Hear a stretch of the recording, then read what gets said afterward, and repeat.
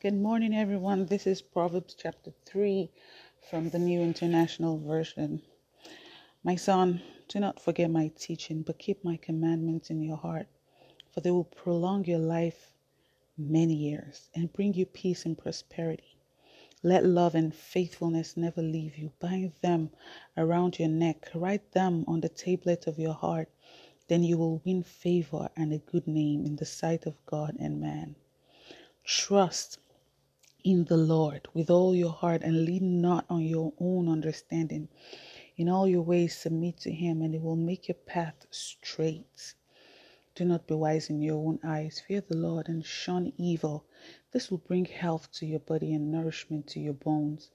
Honor the Lord with your wealth, with the first fruit of all your crops. Then your barns will be filled to overflowing, and your vats will brim over with new wine.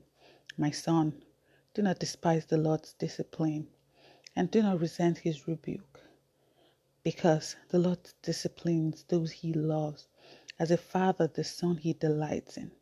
Blessed are those who find wisdom, those who gain understanding, for she is more profitable than silver, and yields better returns than gold. She is more precious than rubies. Nothing you desire can compare with her. Long life is in her right hand, in her left hand are riches and honor.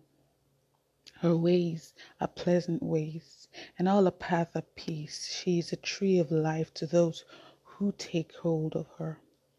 Those who hold her fast will be blessed. By wisdom the Lord laid the earth's foundation. By understanding he set the heavens in place. By his knowledge the watery depths are divided, and the clouds let drop the dew. My son, do not let wisdom and understanding out of your sight. Preserve sound judgment and discretion. They will be life for you, an ornament to grace your neck. Then you will go on your way in safety, and your feet will not stumble. When you lie down, you will not be afraid. When you lie down, your sleep will be sweet. Have no fear of sudden disaster or of the ruin that overtakes the wicked, for the Lord will be at your side and will keep your feet from being snared. Do not withhold good from those to whom it is due. When it is in your power to act, do not say to your neighbor, "Come back tomorrow and I'll give it to you." When you already have it with you, do not plot harm against your neighbor who lives trustfully near you. Do not accuse anyone for no reason when they have done you no harm. Do not envy the violent or choose any of their ways.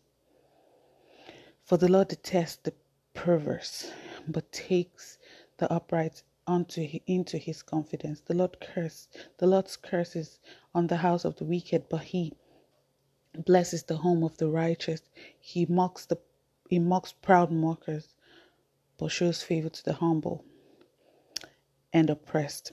The wise inherit honor, but fools get only shame. May God bless his word. Amen.